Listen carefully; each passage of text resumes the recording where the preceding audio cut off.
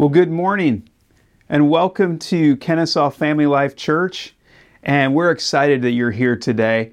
And we're in this series in the book of 1 Corinthians. If you've never been with us before, we try to preach through books of the Bible. We really want to get all of God's Word. We want to take it in context. That's really important. It's really important that we look at Scripture in context so we can understand why it was written and then learn more of how it applies to us today. And we're in the book of Corinthians, which Paul wrote to the church in Corinth. It's a church that he started. If you know about Paul in the Bible, if you don't, I'll just give you a little bit.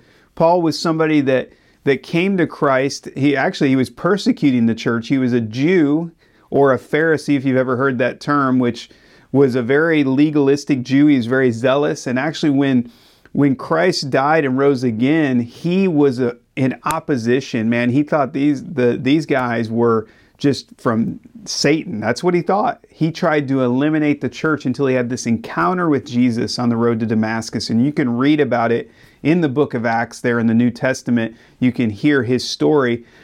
But Paul went on to become an apostle, on to become somebody that would plant churches, start churches, spread the gospel, specifically to Gentiles or people that were not Jews, probably like you and me. I would be considered a Gentile. So he spread the gospel to the Gentiles, and then this church that he started in Corinth, and then he handed the church off to a guy by the name of Apollos, and he went on to start other churches. He found out there were some issues going on, so he wrote 1 Corinthians to address some of the issues in the church and to establish doctrine, the things that we needed to know as followers of Christ. Really, God used Paul to write most of the New Testament. Amazing how God worked that out. They didn't have the Bible then. They just were using what they knew, and Paul was giving them that doctrine. So he's addressing an issue. Over the past couple weeks, last week I actually titled the message like Grow Up or something like that, or Maturing. I don't remember what I titled it, but it was all about, basically Paul said, man, quit being babies, grow up a little bit. Stop being on the milk of Scripture and grow up to be an adult, a mature Christian. And that's what was happening. They were fighting and arguing over things that were not important. They were acting like immature people. And Paul told us last week that that's because they still had elements of the sinful nature in their life. Remember, when you get into fights and arguments, you're usually fighting over what you want, because you want it a certain way, especially when it comes to things in the church. So it's really about changing our heart and allowing the Holy Spirit to mold us into the image of Christ. So Paul addressed and said, look, you guys need to grow up. That's the first part of 1 Corinthians 3. We did 1 through 4 last week. Now we're going to do the next 4 verses. We're going to do 5 through 9. We're doing really small chunks because I think there's some things we can learn here. Last week we talked about one of the ways we do that is to get the rocks and the weeds out of the garden of our life. So basically, rocks and weeds are our sinful nature, those things that distract us, all the stuff from around us that pull us away from growing to be like Jesus. So Paul is encouraging us to do that. So over the next few verses, Paul is moving us and calling us to move from being immature believers to mature believers. And now he's going to address the actual issue. Why did he write this letter, or the first part of this letter? What was he addressing? What were they arguing about? And I'm going to use a story or an illustration today that will kind of help to put all of this into perspective, because they were arguing over who was better, who was the person they should be following. Now, today's Super Bowl Sunday. Some of you guys probably don't care. Some of you do. Maybe by the time you're watching this, if you're not watching it with us in the service live, maybe you're catching it on the YouTube later. It won't matter. You'll know who won. But it's Super Bowl Sunday. So I wanted to talk a little bit about being on a team in the NFL. What does it take to get a team to an away game or to the Super Bowl game as far as personnel goes? And so I looked that up, and I thought this would be kind of interesting because we're talking about working together. There are approximately 140 people who travel, and only about 50 of them are players. Think about that for a second. About approximately 140 people travel with an NFL football team to an away game, and only 50 of them are players. That's everyone from the people that are responsible for the equipment to medicine to coaches, you name it. Anybody that supports the players to play that game travels with them. That's a lot of people. Now, they have to charter a jet. They have to get nearly 200 hotel rooms and set up menu options and food. All of this has to be done in advance. Now, I'm not just making this up. I took it from the Huffington Post. They had an article called What It Takes to Get the Giants to an Away Game. This was done a couple years ago. But think about that. Approximately 140 people, all the logistics, everything just to get a team to a game. Now, it's Super Bowl Sunday. The teams are traveling. They're getting there. Can you imagine all the logistic? Now, here's the deal. Every person, all of those 140, we're just going to say 140 flat, every single one of them have a role to play in that game. They may not be the player on the field, but they have a role to play. It's the same thing in the church. I'm not talking about just the pastor. I'm talking about every believer that's a part of the church has a role to play in the mission that God has given us. No one is insignificant. So we're all on the same team, and that's kind of what we're going to talk about. And we are actually going to dig into the scripture today. I wanted to give you that illustration because you're going to kind of see how it fits. We're all on the same team. As believers, as followers of Christ, we're all on the same team, on the same side, given the same mission. And the church in Corinth were fighting over things that didn't make sense. Listen to this. Look at verses 5 through 9 of 1 Corinthians, and let's read this together. It says, "After all, who is Apollos? Who is Paul? We are only God's servants through whom you believed in the good news. Each of us did the work that the Lord gave us. I planted seeds in your hearts and Apollos watered them. But it is God who made it grow. It's not important who does the planting or who does the watering. What's important is that God makes the seed grow.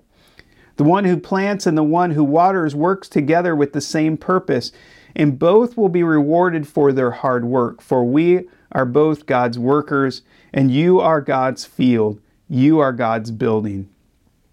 Now think about this. The argument that was happening, and if you were with us last week, some were saying, I follow Paul. Some were saying, I follow Apollos. Some were saying, I follow Jesus. There was just this arguing that was going on about who they followed. And it was creating divisions in the church. And, you know, when Paul planted the church, and Paul had a particular style, he had a particular personality, he drew a particular group of people together. When he moved on and handed the church to Apollos, I'm sure Apollos' teaching style was different. The way he led was different. The way he interacted with people were different. And I'm sure that some people that followed Paul didn't gel as well. And then some of the people that came after that were following Apollos, that came because Apollos was there and that he reached out to, were kind of like, well, we like this Apollos guy, not necessarily Paul. And they were arguing over who they liked or who was better. It's kind of like sitting on the playground and hearing two kids go, well, my dad's better than your dad. Think about it. You've ever seen those arguments, those fights? But this is happening within the church. And the church has a mission, but the church can't fulfill that mission if we're arguing over insignificant things. Paul tells them, grow up, and explains to them we're all in the same team. We all have a role to play. And it doesn't matter which role that is because each role is important. Now think back to our football illustration, 140 people. Well, if only 50 of them are players, and then you can break that down even further, only about half of those 50 players actually play in a game. Maybe a little more than half, but you have offense, you have defense, you have special teams, there's crossover. It's crazy how many players there are. But approximately 90 of them never step on the field to play. They're there for support. But every role is important. Because if that one person doesn't do their job when that is needed, it throws off the rhythm of the team. The players don't have what they need, or the coach doesn't have what he needs, and everything gets out of rhythm. Every person has a place. Did you notice something there? There are more people working behind the scenes than there ever are on the field. That's the way it is in church too. That's how life usually works. There are usually more people behind the scenes on something than there are people up front. My boys love movies. They study it. They study how they're made. If you ever watch the credits of a movie, think about how many thousands of people go into making a movie. Thousands of people that go into making a movie, and there might be 100 people in the cast at most, and usually it's centered around about a half a dozen characters if you really get down to it in most movies. Everybody else is kind of side characters. So when you look at that, there's always more happening behind the scenes that's not really up front or getting the credit for what's happening. I love racing. Same thing. Man, if you ever watch NASCAR, one of the beauties of NASCAR is, as talented and as amazing as those drivers are, there is a whole team that works to make that happen. Generally, the driver gets the credit, but there's a whole team that makes that happen. It really is a team sport when you go into that. I don't care what sport you play. If you play it at a high level and a professional level, you never do it by yourself. There's always trainers and coaches that get you along. I don't care if it's track and field and you're performing in an individual event. Yeah, at the end of the day, it's up to you, but there are layers to that to get you to that point. Everybody has a role to play. This is how life works. The problem is, in our churches, we've made it so that we hire pastors and leaders and we expect them to do all the work of the ministry that God created for the entire church to do the work of the ministry. To fulfill the mission of God, the entire church, every person that calls themselves a Christian has a role to play in the gospel. Every person. Every person. Even a person that can't physically get out can pray and interact. And now with technology can probably send messages and encourage people without ever leaving their home. Every person has a role to play. Every person has an important part. Look at Romans chapter 12. Paul addresses this. Again, Paul wrote most of the New Testament, addresses this in his book to the Romans, and Romans has so much theology. It's a huge book. But in Romans chapter 12, he deals with how we function together, and he uses the illustration of a body, that we are Christ's body. But look at Romans 12, 4 through 8. It says, just as our bodies have many parts, and each part has a special function, so it is with Christ's body. We are many parts of one body, and we are all belong to each other. In His grace, God has given each of us different gifts for doing certain things well. So if God has given you the ability to prophesy, speak out with as much faith as you've been given. If your gift is serving others, serve them well. If you are a teacher, teach well. If your gift is to encourage, be encouraging. If your gift is giving, give generously. If God has given you leadership ability, take responsibility seriously. If you have the gift of showing kindness to others, do it gladly. Do you see this? There is many more to that. It's not just a package.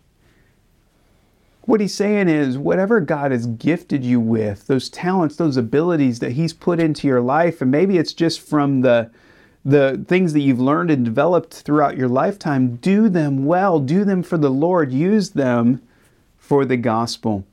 The point is, we all have a role to play.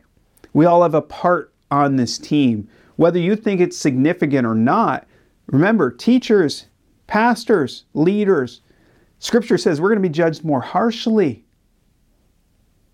But our job is to equip you to do the gospel, not for us to do it. If you are coming to a church and expecting a pastor to do everything because they're the ones that are getting paid to do it, which a lot of pastors aren't really getting paid to do it, then you're missing the point of the gospel. Church is not for you to come and sit and hear a good message and be entertained. Church is a place to come where we celebrate and worship together as the body of Christ, and then hear a message from God on how we can either grow closer to Him, maybe point out some areas in our life that we need to work on, but it's always to help us to grow to be more like Christ so that we can do the work or the mission. which leads us to the second thing. We all have the same mission. And I'm going to say this, a unified church, and I'm not just talking about our church, I'm talking about the church, all Christians, cross denominations, if they are Bible believing, the full gospel of Jesus, we're all on the same mission. We're all on the same team. We may have different nuances or do things a little bit differently, but we're all on the same team trying to accomplish the same goal. If the church is unified, we will change culture. We will change our community. We will actually be what Christ envisioned for the church. The problem is we fight against each other and we argue and it diminishes the effect and the power that we have, really diminishes our witness in the community. So we all have the same mission. Remember, look at verses 8 and 9 of chapter 3. It says, the one who plants and the one who waters work together with the same purpose, and both will be rewarded for their hard work. For we are both God's workers, and you are God's field, you are God's building. For an NFL team, it's pretty straightforward, right? Everybody's working to one goal, to win. It's a competition. It's a sporting event. You want to win. That's the goal. Everyone who travels on that team has the same goal. And when the team wins, everybody on that team wins. The goal for Christians in the church is pretty straightforward as well. Look at Matthew 28, 18 through 20. This is what Jesus told us to do. This is the commands that he gave us. Verse 18, Jesus came and told his disciples, you and I are disciples, I have been given all authority in heaven and on earth. Therefore, go and make disciples of all the nations, baptizing them in the name of the Father and the Son and the Holy Spirit. Teach these new disciples to obey all the commands I have given you, and be sure of this, I am with you always, even to the end of the age.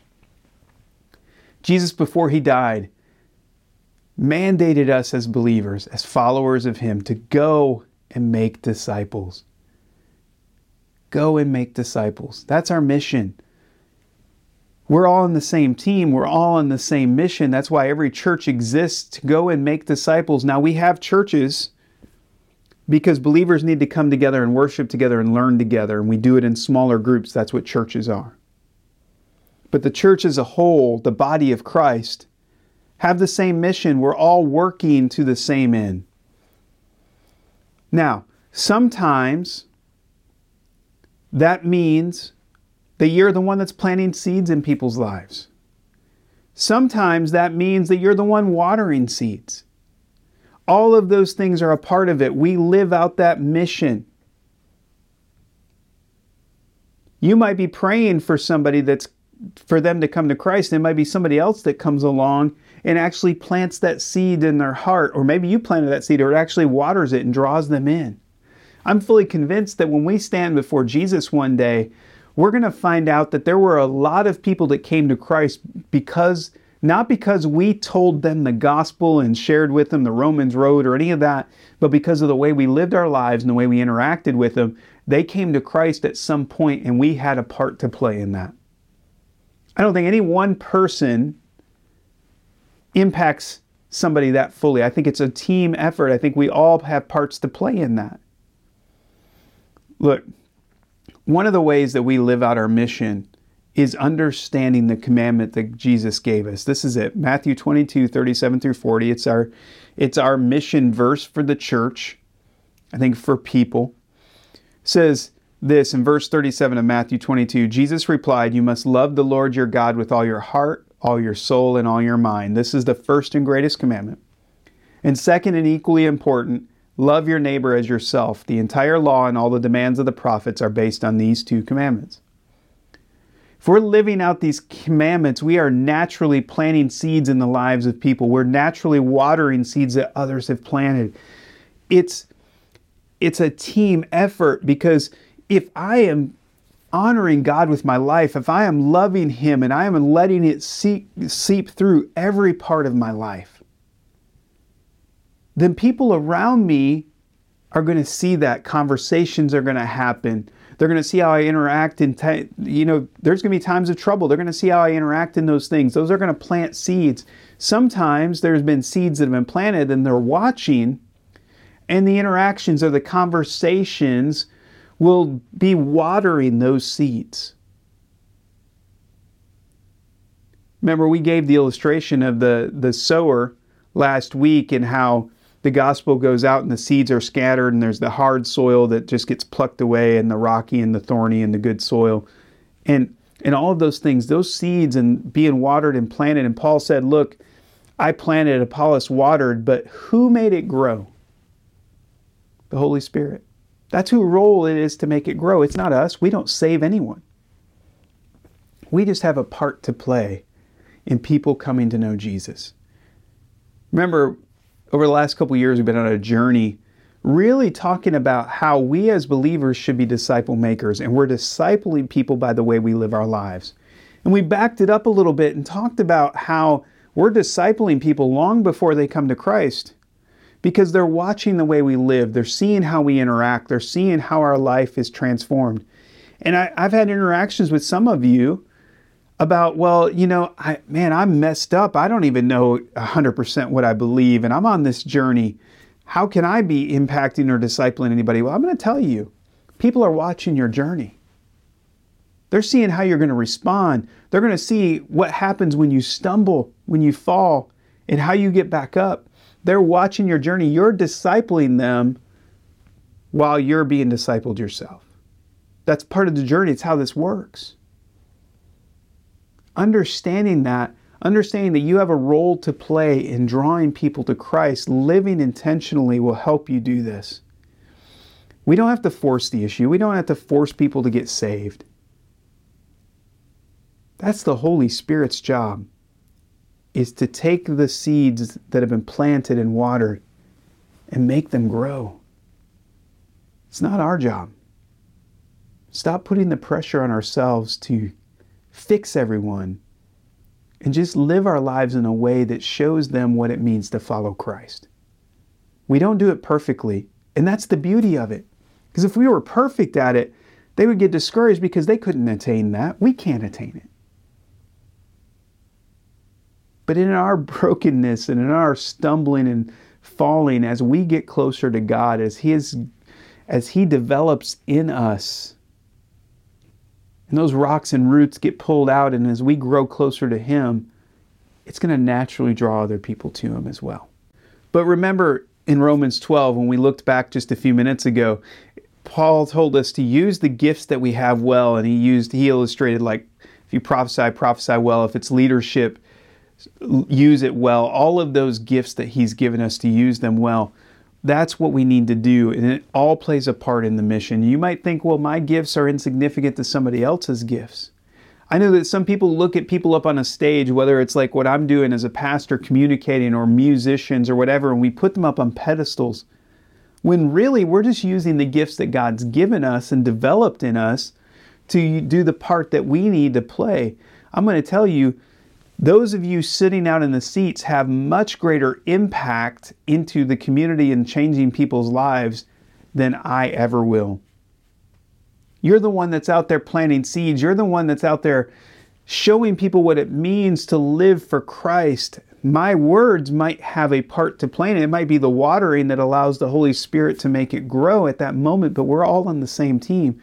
We're all doing that, which leads to the final thing today. Play your part. Play your part. Do what God's given you to do, and do it well. Do it for His glory. This is the place we get hung up. Because now we put a pressure on. I say play your part. Now we're like, oh, well, what is my part? I don't know what I do. I don't know what my gifts are. And then we have gift tests, and it gets confusing. And then we get a gift test and it says, man, you are an amazing encourager. So now you think that the only thing you can do is encourage. Look, put all that stuff aside. Some of those things are great. They do show us some stuff, but they need to be done in the right perspective. If you live your life for Christ, remember that greatest commandment, love the Lord your God with all your heart, mind, body, and soul. Love your neighbor as yourself. If you live that out in your life every day, these things will happen. Remember, verse 6 says, I planted seeds in your heart, Apollos watered it, but it was God that made them grow. So what does it look like to play our part? What does it look like?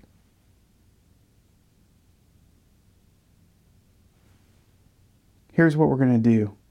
So to live out playing our part, planting and watering, remember it's the Holy Spirit that makes it grow. So we're all a part of that, helping the soil, all that stuff, getting it ready.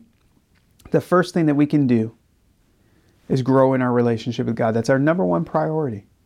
That's the first of those commandments. Actually, the first part of the 10 Commandments, all about loving and honoring God. So grow in your relationship with God. We do that by studying His Word, asking questions, learning. You need to pick up the Bible and read it more than just Sundays. Understand it. Dig into it. It may even be things that I say on a Sunday that you go, well, I don't see it that way. We can have conversations about it. I might be able to explain how I got there, or I might say, you know what? I've been teaching that wrong. I didn't see it from that perspective. I need to rethink this.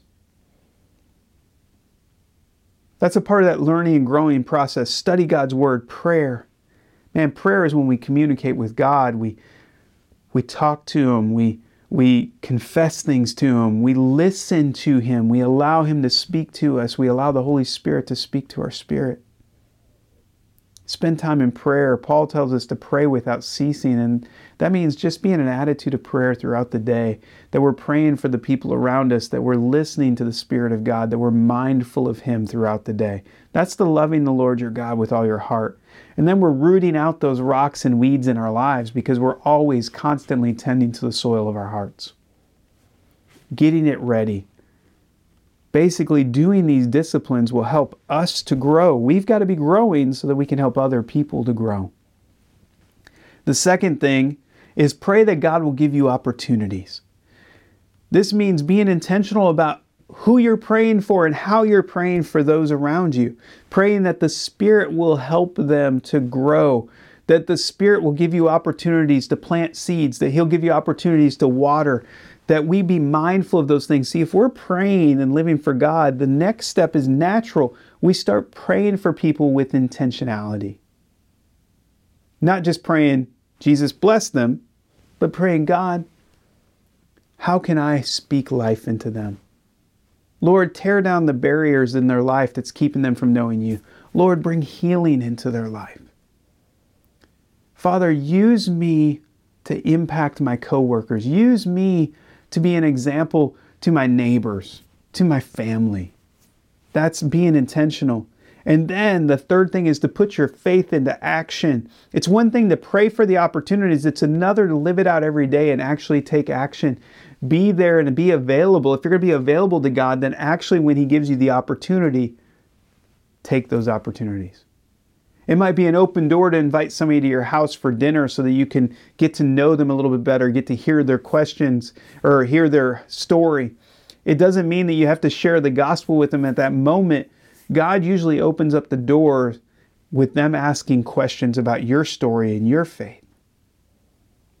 See, if we take the time to listen to people's stories, they usually ask us about ours.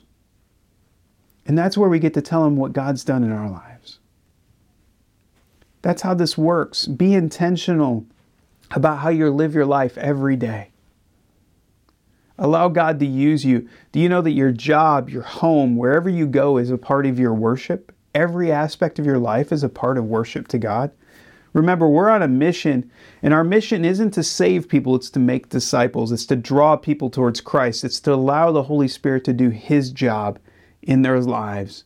And if we live every day intentionally honoring God, spending time with Him, letting Him change us from the inside out, and then we intentionally live that out in our lives every day, lives will be changed.